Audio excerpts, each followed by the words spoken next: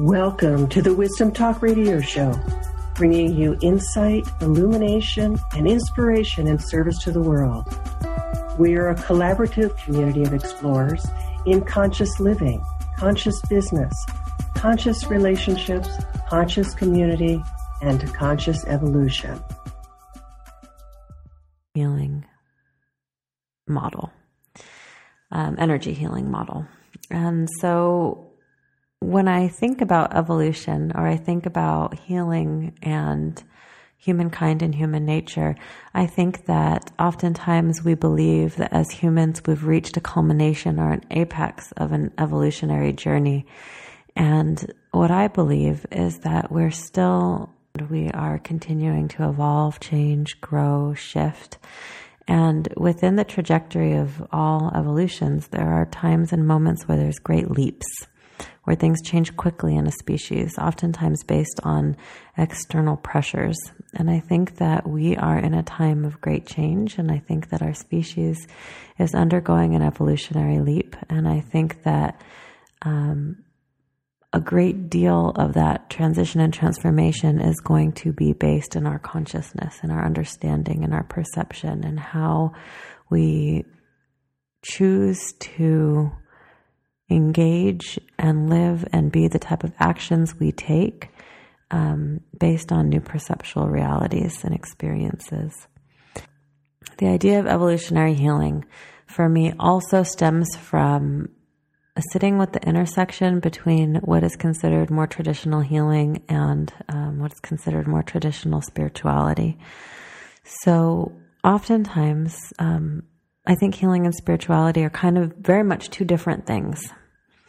And oftentimes, spirituality is a place where we make peace with what is. We find a way to have faith. We find a way to surrender. We find a way to release our small will. And when we make peace with what is, there's a way that a whole new world and realm of potentials opens up. And that's wonderful and necessary, because without that level of faith and trust and surrender and absolute acceptance of what is, it's very difficult for any real, true change, transformation, or healing to occur. So I think that it's a very ripe and rich foundation to begin with, while at the same time, in many of the more spiritual traditions and what is considered traditional spiritual reality, there's a way that there is a denying or letting go of desire, and a denying or letting go of clarity of intention, or clarity of will. And oftentimes there is a bypassing, again, of desire or of feelings and things of that sort. And there's a hierarchy of understanding. There's a hierarchy of our human needs and self and emotions versus our more abstract and spiritual aspects of being. And that really limits the full potential of who and what we are and what we have the potential to experience here in our human forms. So when I think about healing in its most traditional sense, it too has its beautiful gifts and its limitations. Some of its gifts are having a very clear intent, a very strong desire. When we go for healing, we know what we want. We want to feel better. We want to live longer. We want to have more or less of something. What can be limiting about the healing path is that there can be a very strong fixed agenda and an attachment and an excessive willfulness. And from that place, it's very hard to actually heal. So oftentimes we'll see people who are on a deep healing path, and they're continuously unwinding more and more, and they tend to be in a state of pain and frustration continuously and constantly. We see that with people who are continuously changing and limiting their diet, and things just keep getting worse. We see that with people who are doing deep emotional process work, and they dive deeper and deeper only to find more pain and more trauma and more suffering. And there's many reasons for that. The suffering can be endless because we as human beings are part of a shared field. And once we kind of clean out and clear up a great deal of our own wounding, then we start to tap into the collective. So we can do that forever. And there are some spiritual paths that people choose to do that forever, to help unwind and clear and heal the collective suffering. For most people, there's a great deal of potency and power in finding the intersection between the healing and the spiritual path. To have a desire to dive into the depths, to have a desire to own all of the human experience, to have a desire, period, to want to live life in a way that feels fulfilling and pleasurable and good, and to have a willful choice in how you want to see your life and world manifesting. But when we bring that into deep alignment and an ability to hold both healing and spirituality simultaneously, so to hold the intent, the desire, and the will at the same time as holding a complete and utter acceptance and presencing with what actually is in the moment, without actually needing to fight or fix or change anything, allowing things to be exactly as they are, while still holding the desire for them to become something new. And if we can really hold those two things in our system, in our field, in our consciousness, in our mind, equally at the same time, this alchemical blooming happens, this opening up happens. There begins to be a displacement of that which limits that potential.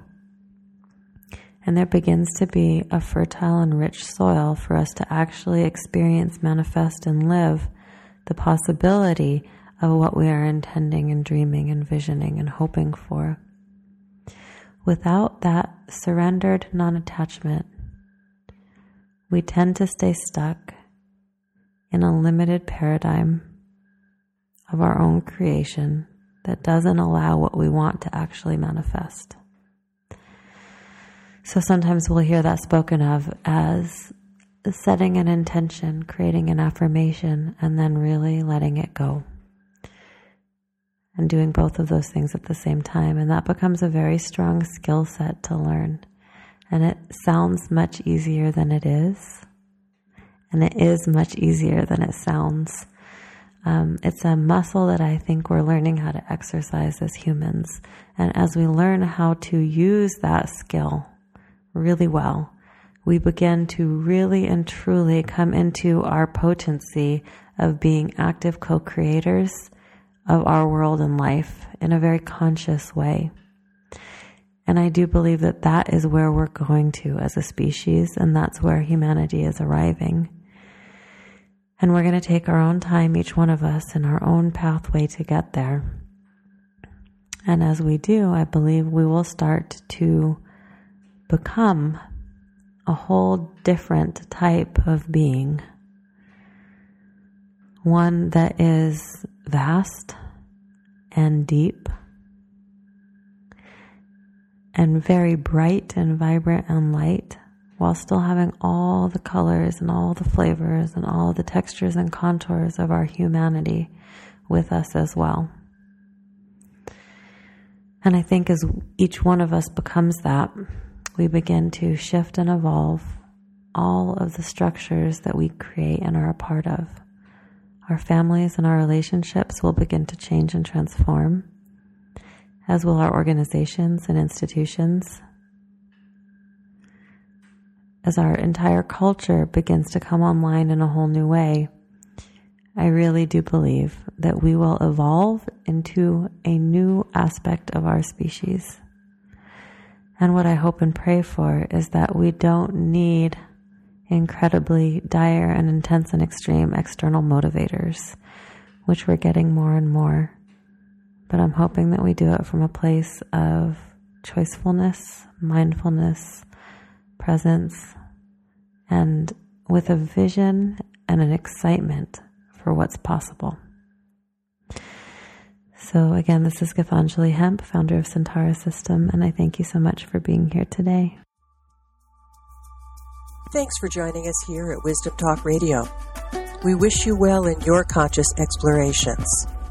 For more information and to join in the conversation, our website is wisdomtalkradio.com or at Wisdom Talk Radio on Facebook.